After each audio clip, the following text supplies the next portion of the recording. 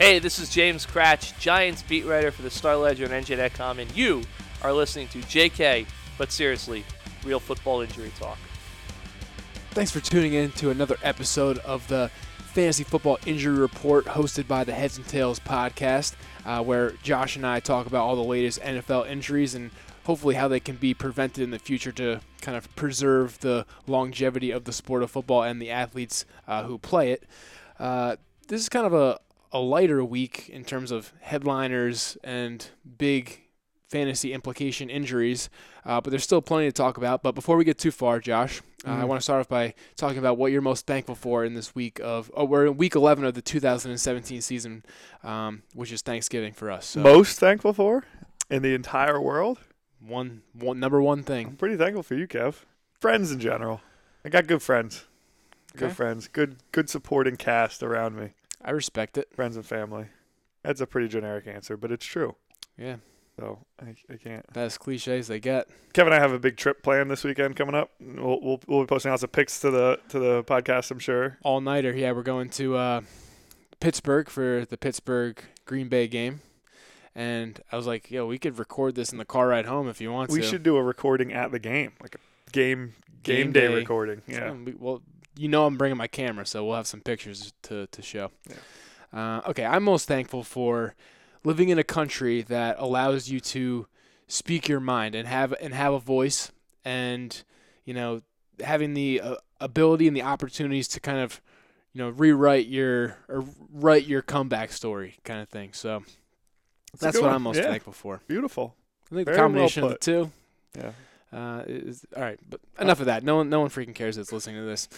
What the hell we're thankful for. So we're gonna get right into it. Starting off with the Week 11 injuries. Starting off with Chris Thompson, running back for Washington, with a fractured fibula. Yeah. So not a lot of huge. This is probably the first week that we don't. Yeah, we have a couple guys that were out for the year, but this is probably one of the first weeks of not a numerous amount of major injuries, especially not only from a fantasy standpoint, from just a team standpoint. So, like always, there were a few injuries, but no real superstars. But Chris Thompson's a running back. Because there's none left. Yeah, there are. That is true. That's a good point. You can't get hurt if you're already hurt. So Chris Thompson's a running back for the Redskins. He's been one of their surprises this year, a really surprise fantasy guy. I think he's probably started on every team that owns him for the last couple of weeks. They're really receiving running back. They started just using him on third downs, and then they started using him on all downs. But he was their leading receiver going into yesterday. Caught a long touchdown pass yesterday out of the backfield, but in the second half he fractured his fibula. So this was one of the ones where. This one's kind of gruesome. He was stock blocking a corner. Yeah, and Cousins was scrambling. And he got chased down from behind, and the defender who tackled Cousins kind of like wrapped him and rolled. And just rolled up on his leg. And rolled up on him. And pretty hard to watch. Yeah, this is one of the tough ones. But you can see it. Yeah, one of the things that I noticed about this particular injury, and we've talked about this before earlier in the season, is guys kind of letting up before the play is actually over. Yeah. And in my opinion, that's kind of what happened. Like, he was on the stock block. He kind of fell off the block, and then he was like, I think it's kind of over. He was trying to trickle back onto the block, and then he got rolled up on. His back was to the play, too. I understand, but I'm saying, like, if you're actually, like, driving your feet and driving the defender and staying on your block the whole time, like, I don't think that particular injury happens. But no, I agree with you in that aspect of gave up has a bad connotation. Yeah, it's just like it sounds bad, but I know what you mean. Like, loaf. Not loaf has a bad connotation. Eased up, or like something small where he let his guard down. You know what I mean? Maybe he was tired. Maybe, but I can. And in this aspect, like I said, his back was to it, so it was definitely unexpected. But at the same time, like we've said, it's one of those things where you let your guard down for a second out there, or you try to ease up for a second, and that's when you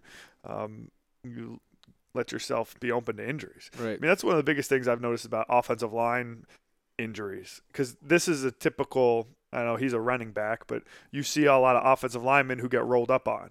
And that's how a lot of offensive linemen get hurt. They also have their back to the play a lot of the times too. Yes, yeah, exactly. Naturally, yeah. So that, like the Seahawks, Dwayne Brown, who got hurt last week on the Thursday night game, rolled up on. The Cowboys, Tyron Smith, who's been out, kills them that he's not playing, rolled up on. And to some for me, some aspect of it is, and like we talked about Joe Thomas, how he played 10,000 snaps and never got hurt. You don't see your better offensive linemen getting rolled up on as much. I remember like 8 years ago when the Steelers always had a terrible offensive line. It seemed like not only were they not all pro or not really good offensive linemen, it seemed like they were always getting hurt too.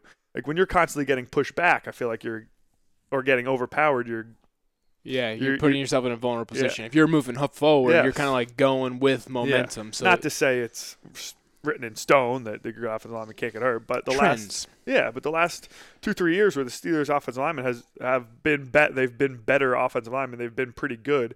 It seems like they don't get rolled up on as often as it used to when they didn't have good guys in there.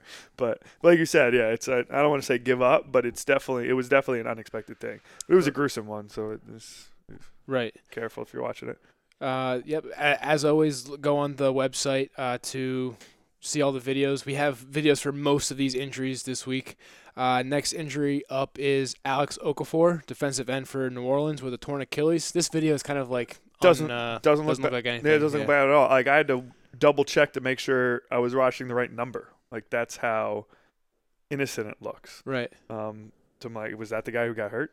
But it was. It looked like it's kind of zoomed out, but it looked like I wasn't sure if he got stepped on or planted and stepped on at the same time. Was it his plant leg?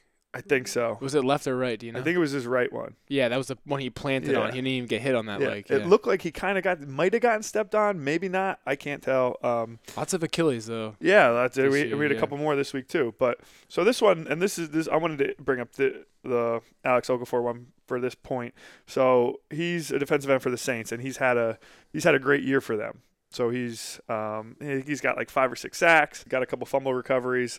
So he's been one of their big defensive guys this year, and the Saints, their defense has been really good, surprisingly and kind of uncharacteristically. Obviously, they've won 8 games in a row. They're 8-2 now. They've been playing well, and he's been, besides Marshawn Lattimore, their rookie corner, he's probably been their best defensive player. So he's a 5th-year player. He played for the Cardinals for the first 4 years of his career and never was a consistent starter or a breakout in a Pro Bowl or anything really outstanding. So he signed this offseason with the Saints for a 1-year contract. 1 year, $3 million, which is about average for I'd take it. Yeah, obviously. But for a 5th-year guy, that's about the going rate for a D-end who's played a little bit, not a lot, hasn't started every game. But that being said, so this year he's having a Pro Bowl, All-Pro year, signing. Basically, when he signs a 1-year contract, he's betting on himself. He was getting paid. Yes, exactly. But he's gonna say, okay, I'm good with a 1-year contract. I know I can play. Whatever, it didn't work in the last place, but if I go out and ball out, okay, now I can get paid after next year, whether it's in New Orleans again or somewhere else.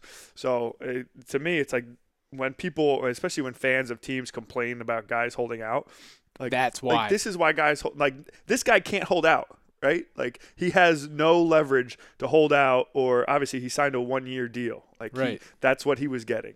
To me, when fans get mad at guys for holding out, it's like they know at any time this could happen to him. Yeah. And so even as good of a year he was having for his first 10 games, he's not going to get as much money as he would have if he got in all 6 games. Damaged goods. They went to the Super Bowl. So he's going to look at, okay, now he's going to have to sign another 1-year deal.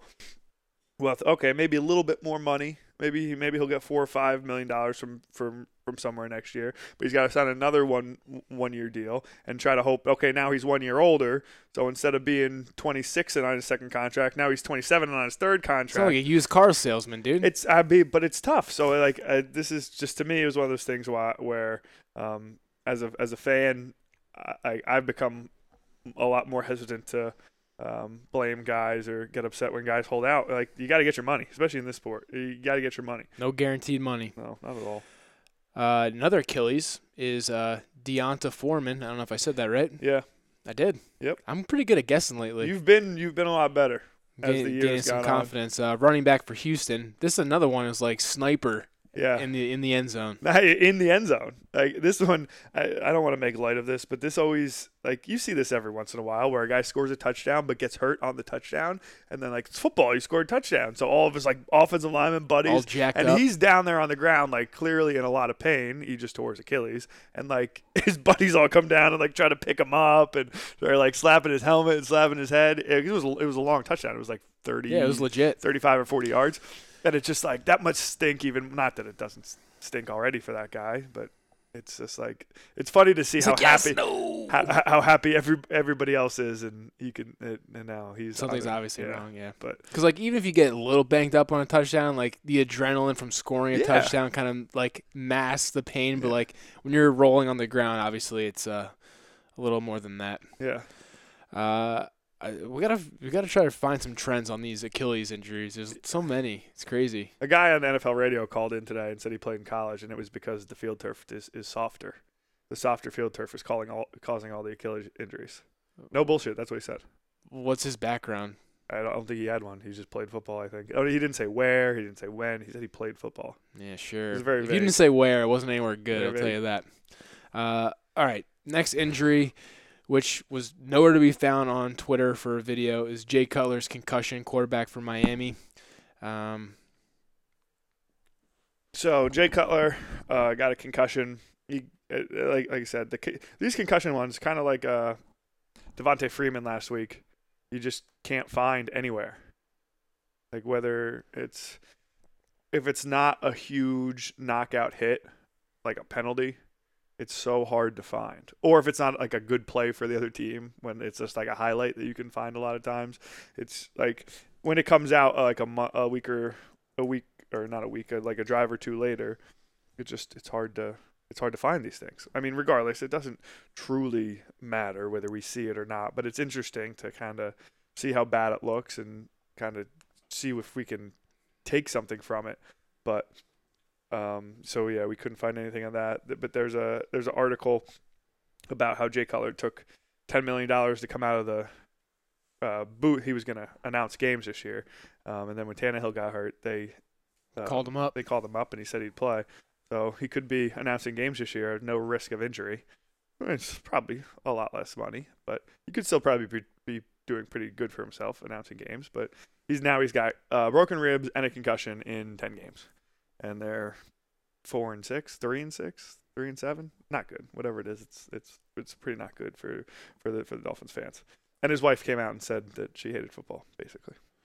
She made that known on Instagram. Yeah, social media, TMZ. But She literally said, "Sometimes I wish I could just say how I really feel about this football shit, ... and give commentary about what I'm really thinking." with a lot of L's. Lots of L's. I mean, it could be anything. She could be mad at the coach. She could be mad at the offensive lineman.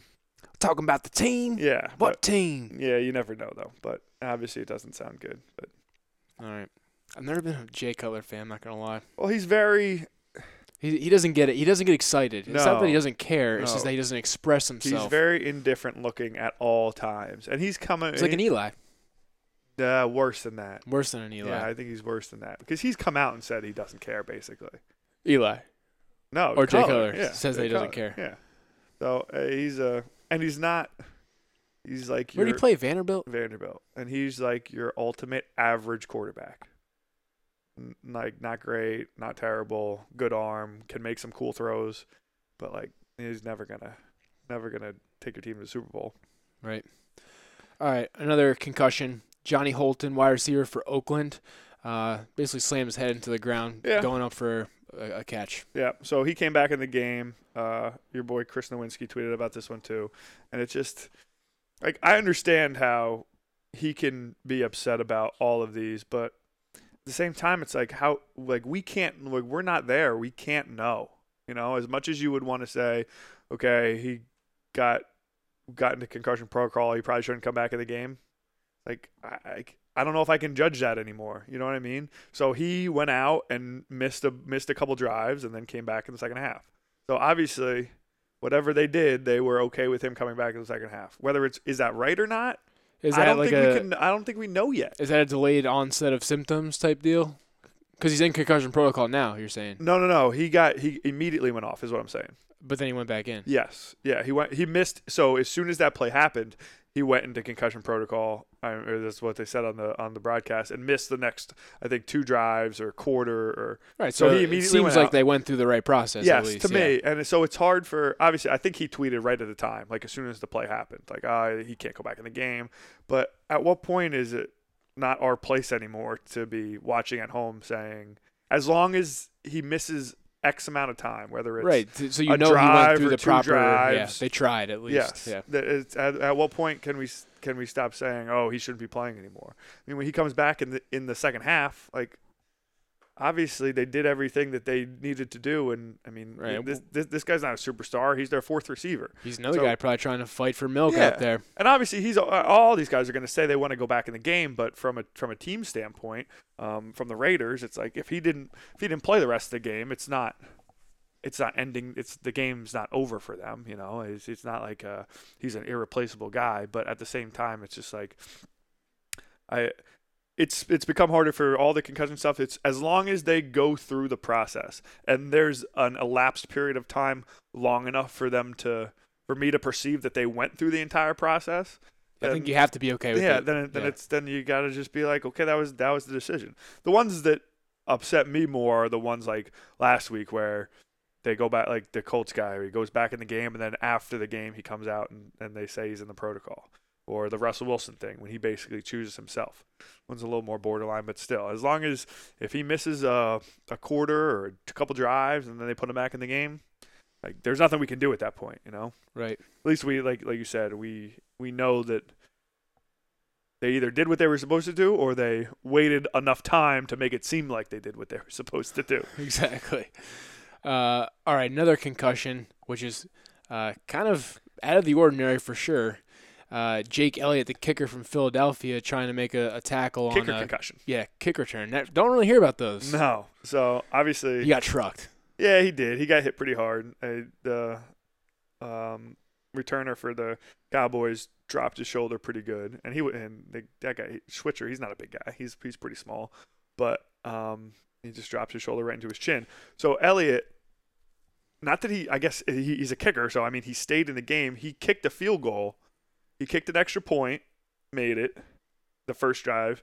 So the Cowboys kicked that was the opening kickoff of the game. That was the first play of the game. Okay. The Cowboys kicked a field goal on that drive. I think they might have gotten one first down. It was quick. The Eagles went right down the field, scored a touchdown. He kicked the extra point. And then the next drive, the Eagles got the ball back. They got back in the red zone, and he missed a short field goal. Like I think it was 34 yards.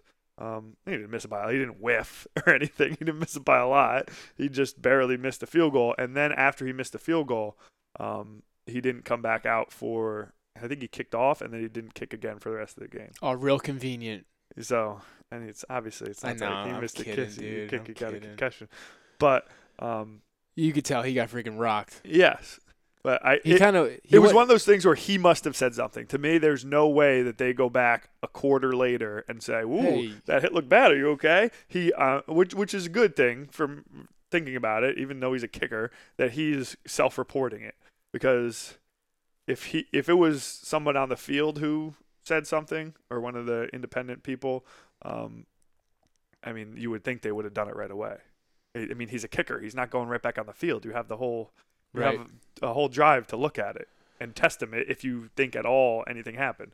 So obviously, I don't think he got tested or they did anything until he said something after he missed a field goal, which is fine. But he was kind of going after that tackle a little like, I'm just trying to get in the way. I'm just trying to, throw my body out there, and he got trucked. Well, they don't practice it at all. I know, but it looks like my boy Mason Crosby from Green Bay practices because he freaking threw in a tackle this week that looked pretty damn good, if you ask me. He had a good one. But so that'll also be in the show notes. for the rest of the game, this is the interesting part. The Eagles had to use a linebacker to do kickoffs, and he actually got two touchbacks. The linebacker kicked 2 touchbacks. That's legit. Off the kickoffs, but they didn't let him kick any field goals. They went for 2 every time, and they went for it on 4th down in the red zone every time too. And it worked because they scored 37 points. So they should just, to me, I don't think they should play every game. As soon as you get inside the 50, 4 downs. No field goals, go for 2 every time. They were 3 for 4 on 2-point conversions. Well, isn't there like stats that back that up?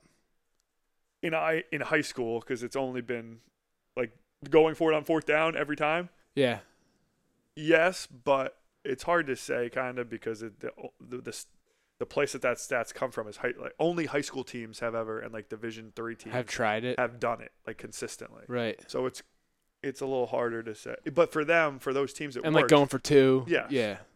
But is it that those teams are just better? Like the talent gap in high school is a lot wider. So for me, it's a You little can bit. get away with it. Yeah, for me, it's a little bit harder to say.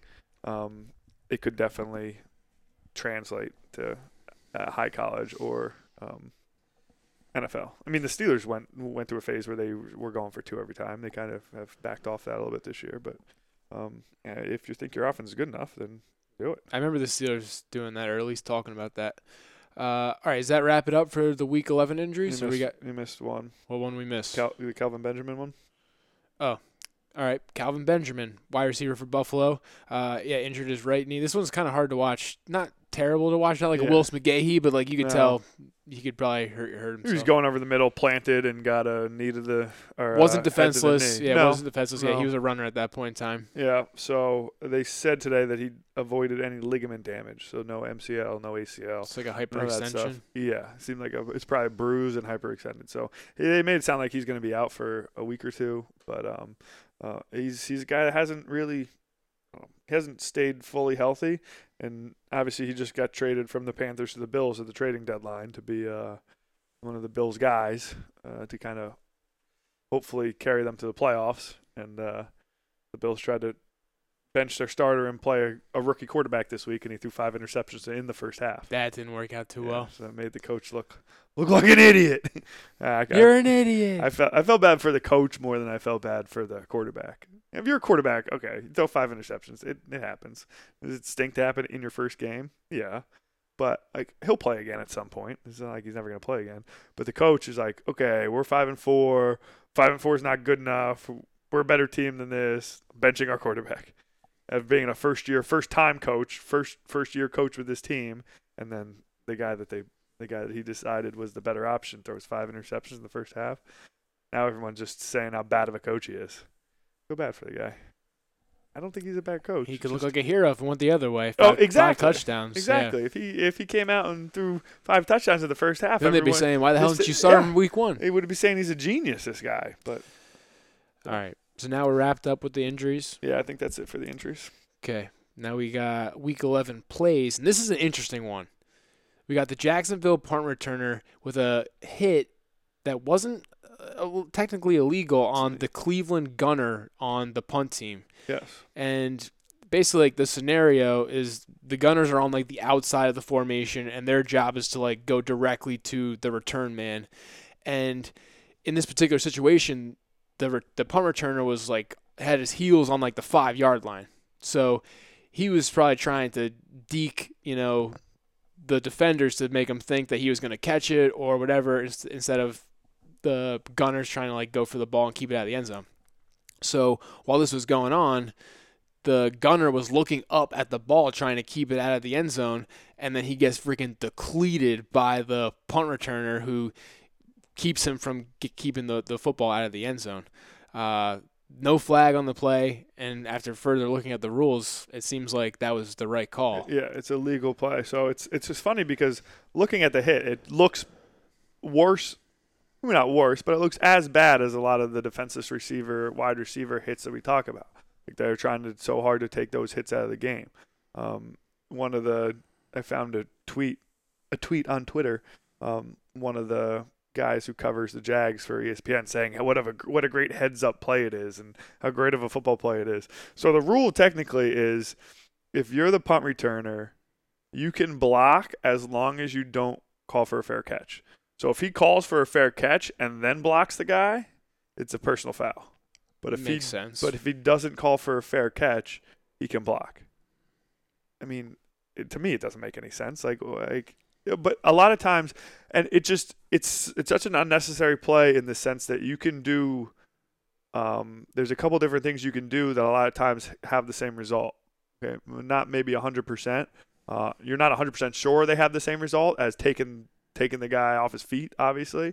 But a lot of times you'll see guys call fair catch and run up You know what I mean? So like they're at the 5-yard line and they're waving fair catch and they're running up like towards the 10 trying to get to a the 15 touchback. because they're trying to get the people to follow them. Obviously, because if I'm running up to the 10, you're hoping the gunners are going to come with me because they think I'm going to catch it. Yeah, you deke them. Yeah. So it'll go over my head and it'll be a touchback. But sometimes you can't. Sometimes like in this situation, he got stuck too close to the goal line. Whereas if you're calling a fair catch there, I mean, the gunners are going to get right next to you and catch the ball, and you're going to have to get out. Eventually, you're going to have to get out of their way because you can't stand too close to where the ball is coming down. So if it's landing inside the 5, you got to get out because it could bounce anywhere. If it hits you, if it hits you, it could be a touchdown. So if you get stuck too deep, your only option is to really block the guy. Right. But it's just it's just a hypocritical thing that. But based off of the true definition of what a defensive receiver is in the rule book, the gunner is not a defensive receiver despite the fact that he's looking up at the ball. Because he's not the first one entitled to the football. Right. Technically. It's a good way to put it. But still, it's just if you're the NFL, like this play exists. You've seen it. It happens probably 10 to 12 times a year. Like this isn't the first time this has ever happened. You just make such a big deal out of the wide receiver plays, and I mean, if you watch games and you see something like this happen, it's like, how is that not a penalty? Right. It's not consistent with their message that they're trying to portray. Yeah, exactly. So, I think at the end of this play, or just that we're talking about it, is that the NFL kind of needs to add that little nugget into the definition of a defensive receiver because it really is. Punt returners cannot block gunners. You either got a fair catch or you got to get out of the way. Yeah. If they're not going to let the gunners hit you like that, you can't be allowed to hit the gunners like that. Exactly. It's not hard. I mean, it's not hard. No one's going to complain about it. I mean, it's not even that good of a football play. You're taking out a guy who's not paying attention. Yo, sweet, dude. Yeah. You're real tough. Great. I mean, and technically, I mean, it helps. It's a big advantage for that team if it's a touchback compared to. I mean, it's a huge advantage between starting at the 20 and starting inside your 5-yard line. Yeah. Especially in the snow and the wind like that game was in. But yeah, it's just another example of the inconsistency of the NFL, of something that isn't so rare that it's not their fault that they've never even thought of it. Like, it happens, and it happens a decent amount. Right. So, all right. Next hit was another Kiko Alonso back at it. Misses a hit on Ryan Fitzpatrick. Only because Ryan Fitzpatrick ducked at the last second. Yeah. Credit him for the ninja-like reflexes. Yeah, Ryan Fitzpatrick saved himself on this one. But to me, this one was worse than the Kiko Alonso play because the Joe Flacco play, obviously, is the same player. Both Kiko Alonso. But to the Joe Flacco one, I really honestly didn't think, okay, maybe he went a little low. But I wasn't, it didn't bother me how hard he went in, or I honestly think it was because Flacco was in the process of going down and kind of like half went down. Yeah, I think it looked a lot worse than it actually was. But like this play, okay, so it's 2nd and goal from the 8. Fitzpatrick's at the 10. He's not going to score a touchdown, obviously. Okay, it looks like he's going to run. He could, if you ease up, he could pull back and throw it at the same time. But I mean, he missiled himself at the quarterback, and like high too. Like he was headhunting. Yes, if he hit Fitzpatrick, he would have been out. I was surprised that they threw a flag on it, to be honest, just from the aspect of he didn't really hit him. Right. And he didn't really lead with his head. He led with his whole he led with his kind of elbow, arm, shoulder. Do you get flagged for intent? I guess that's what I was thinking. I mean, they called him for unnecessary roughness, but he didn't really make contact with him at all. So, I mean, if I'm a Dolphin fan, I can be upset that was called a penalty because he didn't really hit him. But it's what we talked about with the Davante Adams hit and the Flacco hit. If this play isn't talked about at all today because Fitzpatrick somehow ducked it. If he didn't duck it and he was knocked out, it would have been everywhere.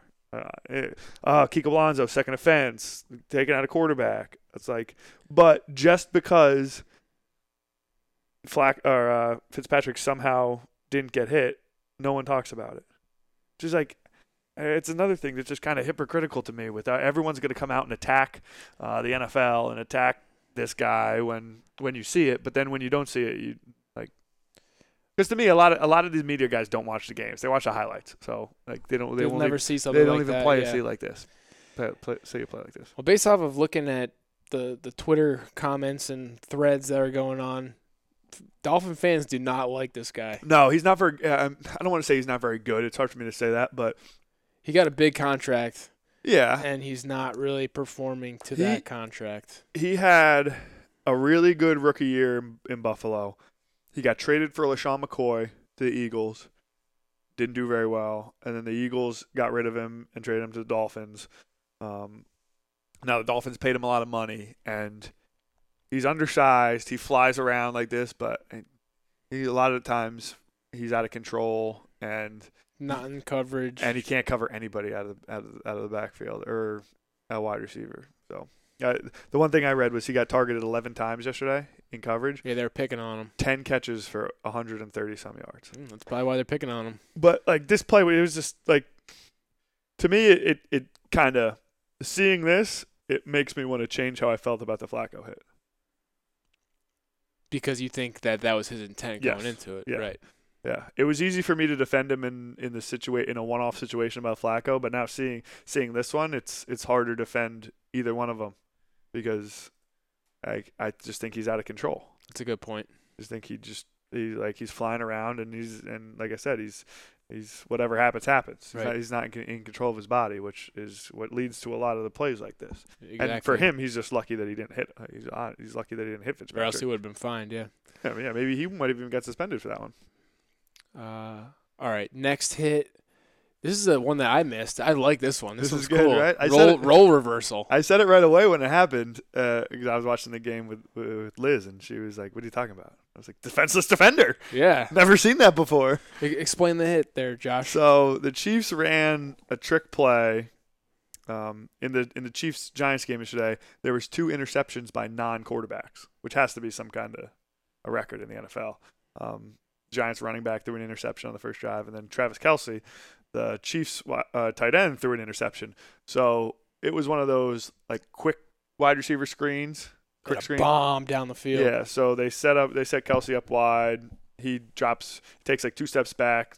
Alex Smith throws him the ball, and then Kelce sets up to throw a bomb. I guess he was a quarterback in high school, so I mean he threw it like probably 55 yards. It was a bomb. Yeah, I was impressed. He threw it to nobody. So the Giants. He just wanted to air it out, so people knew he could. I knew as soon as, because you see this play happen a lot of times, and whoever is the non-quarterback throwing the ball, whether it's wide receiver or you make it happen. You get that ball in your hand, you get a chance, you make it happen. Yeah, there's some guys who will like tuck it. If it's not there, they'll just eat it. They'll eat the couple-yard loss. And there's some guys like Travis Kelce. As soon as his arm went back, I was like, he's throwing this no matter what. Like there could be all 11 guys down there. He's gonna throw it.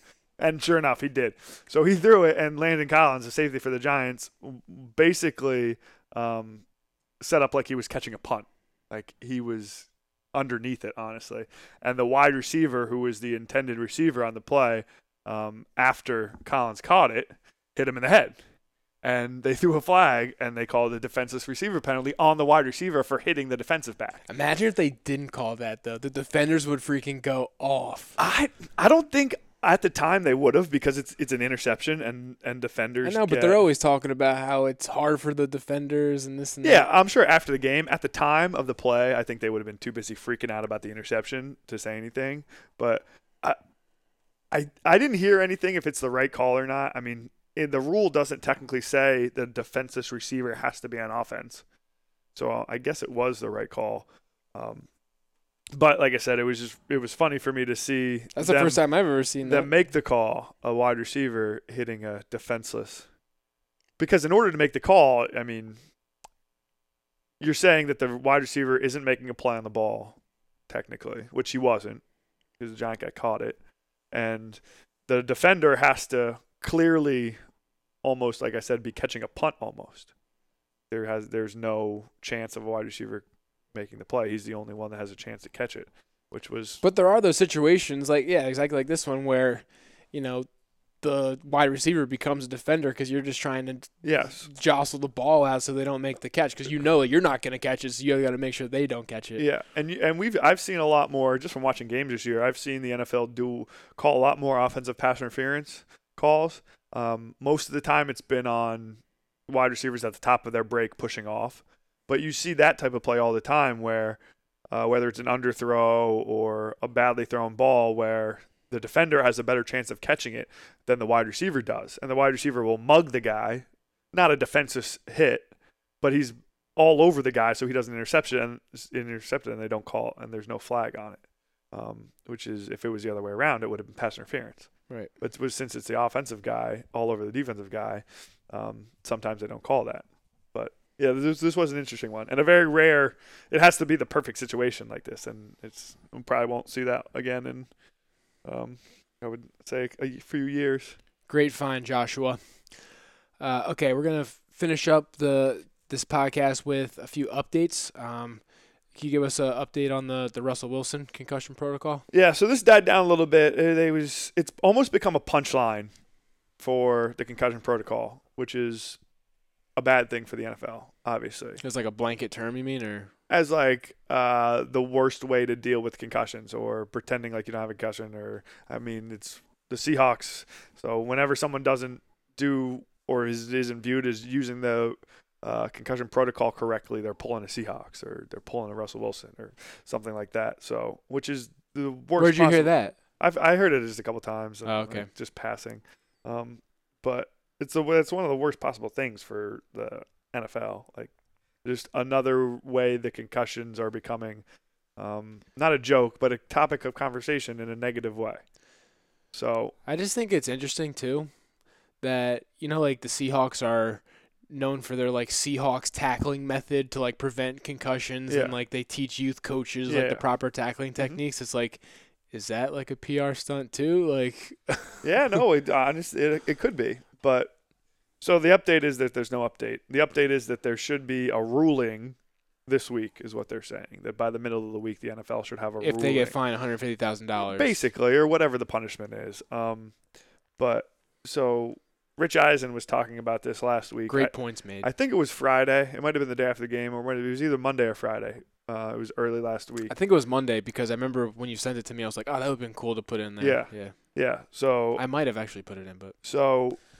And Rich Eisen, he basically just went off about how bad it looked, which it was right, and how easily it can change, or how easily it doesn't have to happen like that. Obviously, he's on NFL Network. He's paid by the NFL. He's basically an employee. But what he was saying is there's no way that the lead official who has a mic to the league offices in New York City can't be in communication with somebody that's telling him when a player comes off the field for a concussion, if he comes back on the field, okay, it's a penalty, right? 15-yard penalty, lost it down. And a loss of a timeout, like you would do if you lost a challenge. Yeah. So, because in the moment of the game, the Seahawks, no one making the decision on the sideline is affected by a $150,000 team fine. You know what I mean? Or a loss of draft pick. Okay, that's going to be mainly the GM's problem. Okay, so no one down on the field is really thinking about that or worrying about that. So if they do something wrong in terms of the concussion protocol and they end up getting in trouble by the league, in the moment of the game, it's not a penalty for them. There's no repercussion or no accountability. Yeah, there's no hindrance for them to stop it and make sure it's right. Whereas we're on a Super Bowl run, $150,000. Yeah, it's worth it. Who cares? We got to win a game. Yeah. So if it's a penalty and a loss of down, or a loss of a timeout, then maybe there's someone down there that would be more willing to make sure the entire process is a little more incentive, right. Yeah. But just like he said, with all the technology that is on the field with everybody, with the officials and the coaches and all the communication that they have, this shouldn't happen, especially when the head official is the one who took the guy off the field in the first place. Right. Yep, I hear you, dude. This kind of reminds me of a project I did in grad school for my capstone project. It kind of compared like dangerous industries like coal mining, construction. All these things have like health and safety management systems like in place, and a part of these management systems is having like a site safety manager or a site safety officer to kind of ensure that all of these processes that are that are put in place are actually implemented and are actually like being followed. Yeah. To serve as accountability. So to me, having that earpiece, to the league office or whatever, would be that accountability factor and almost serve as like a site safety manager to make sure that yes, you are doing this the way that it was collectively bargained or whatever. Yeah. Like to me, there could be one guy on each sideline that isn't a team employee. Yep. He's a league employee. Like an OSHA. Well, maybe it's a referee. Maybe it's I'm pretty sure the referees rotate, and I think there's one or two groups, teams, whatever they call them, that are off every week. So maybe you hire 8 more refs, and you make one of the rotating refs that aren't doing a game there on each of the sidelines for those games. Because, to me, I don't think you can make it as part of the team, and they really, really publicize these unaffiliated neurotrauma. Neurologist, yeah. Sideline neurologist. And to me, they did it so they could start making commercials about them, which they did last year. Remember those commercials about the guys who are watching the game, and we have the ability to call down, and it's like the making football safe commercials. But to me, those commercials make them look worse than if they just didn't put them on in the first place. Yeah. Like it's ingenuine when you do when you have to promote it. Because obviously watching probably an average of 3 or 4 games, full games a week for 15 out of 17 weeks. How many times do you see a player, they stop the game and they get a player off the field that doesn't want to come off the field or isn't? I've never seen it once. I think I've seen it once in 2 years, where the officials called an official timeout and they made a guy go off the field because of a hit that looked bad. They don't do it. And that's what they're supposed to be their job. So if you make an official, one on each sideline, who is that site safety supervisor, that isn't okay. So maybe he's working with he's in contact with the neurotrauma guy, and maybe he's on the sideline, so he can't watch the plays. But maybe maybe that doctor's more likely to call down now. Because how likely is the doctor to watch a replay 2 or 3 times and then 2 or 3 plays later call down, stop the game, and take a guy off the field who's still playing for something that happened 3 plays ago? To me, that's why it doesn't happen. And if it looks bad enough at the time, the trainers come out and they come off the field. But if they see a hit that doesn't look bad enough for the trainers to come out on the field, they're not going to review it and then a couple plays later take a guy off the field. Right. Maybe they'll do it when they come off the field for whatever the end of the drive is.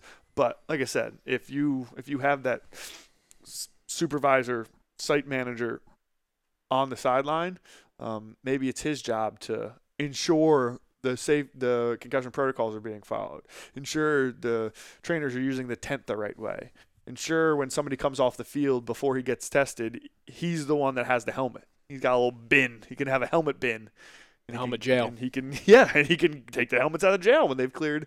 The trainers have to put the helmets in there, and if they're clear, they can come take it back out and they go on the field. Like, this stuff isn't hard. Like, if we can think of this stuff, they can think of it. And to me, like we just mentioned before, like these things are already in place in like other industries. They're just not adopted into football because it's a sport. Well, do they not want to pay a referee another game check? Like, do they not want to hire more employees? Yeah. I don't know. To me, it's something that I could see believable. I don't think a couple extra referees are going to affect their bottom line all that much. It's not, but like I could see that being a reason. Not that they'll ever come out and say it, but the NFL being like, I don't really want to hire 4 more employees. Right, but think about this. All right, say you have the site safety manager who makes sure that all these processes go in place. Then you don't have guys like me and you talking about how they did everything wrong and how they don't care every week. But they don't care about me and you.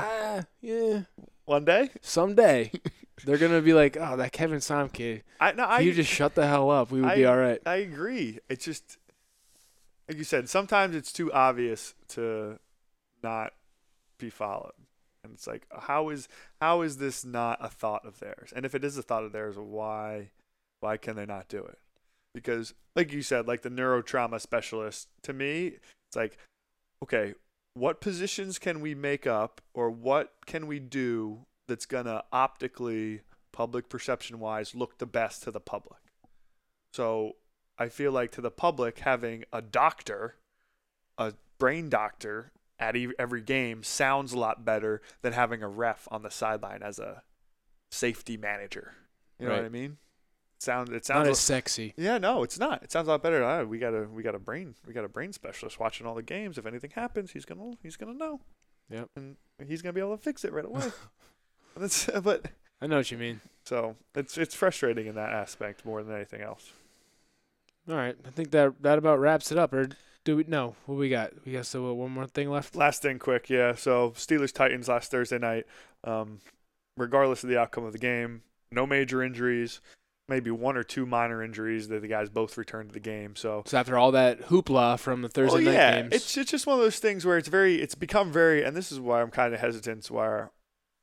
Yeah, I agree. I don't think Thursday night games are good. They should try to find a way to do something else with the Thursday night games. After the bye week, it's easy. Yeah, but regardless of that, it's the Thursday night injury thing is a huge double standard because guys get hurt playing football. We talked about the Saints.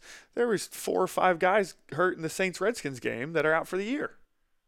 They were on full week's rest. Right. No one says anything about that. But whenever it happens on Thursday night, it's the biggest deal in the world. But when no injuries happen on Thursday night, no one talks about it. Yeah, no one says, "Oh, that Thursday night game, no injuries this week. That was big." We talk about it. I know, but obviously it's nothing it's never going to be talked about when there's no injuries in the Thursday night game like that. But next week, or maybe Thanksgiving, it's a bad example, but the week after, or even if some guys get hurt on Thanksgiving, everyone can't say, "Oh, Thursday night." Can't play on Thursday night. So at least the one thing is, and this is kind of like they did this secretly, well, not secretly, but they didn't say they came around doing it. So the last 2 years they've taken 2 teams that play on Thanksgiving and played them on Thursday night the following week. To give them a full week. Yes. Yeah. So at least there's 1 week where the teams are on, at least 1 week where both teams are on full rest for Thursday night. So obviously if you're. Wait, but why wouldn't you just make them play on Sunday? Because then the teams who are playing on Thursday are playing on short rest. No, I'm not saying like the Thanksgiving games then play that next that upcoming Sunday. Like why wouldn't it just be like a normal Thursday night game where you just play the following Sunday? No, it is. I'm saying the 2 of the 6 teams that are playing on Thanksgiving play the following Thursday night. Oh, okay. So the Thursday after Thanksgiving. So instead of having the longer rest, it's the same week. Yeah. So the following Thursday night game is the Cowboys-Redskins. So they're both. They couldn't have changed that. No, but they're doing it so the Thursday after Thanksgiving isn't 2 teams playing on short rest. It's 2 teams playing on a week's rest. I see what you're saying. But they didn't come out and say we're doing this. I get it now. But if they have the foresight to think, okay, this Thursday night thing, we have 1 week where we can double up and they have full rest. Well, let's make sure we do this. Mm-hmm. So if they're thinking ahead of time enough to do that, obviously they know it's not the best thing. I guarantee you next season they're going to have something different in place for the Thursday night games. Just in general? Yeah, just a different system for them. Yeah, I think. Yeah, I hear what you're saying. I didn't. Too. It took me a second to process what you're saying. But the NFL knows that they shouldn't be playing on 4 days rest because when they have the opportunity to make sure it doesn't happen, it doesn't happen. But they just don't come out and say it and hope no one notices, like everything else that they do.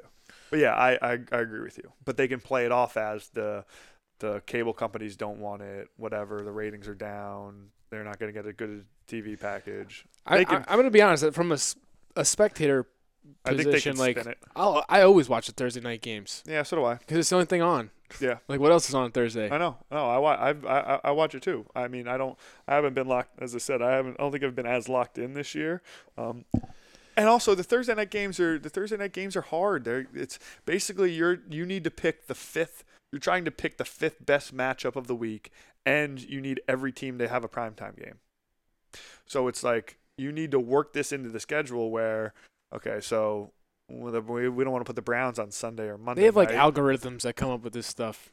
I know, but It's not some like minion just being like, oh, like with a little like dartboard or something. No, but basically, yes, they have an algorithm for the schedule. But then once the schedule comes out, you need to pick what game every week goes on in the primetime slots.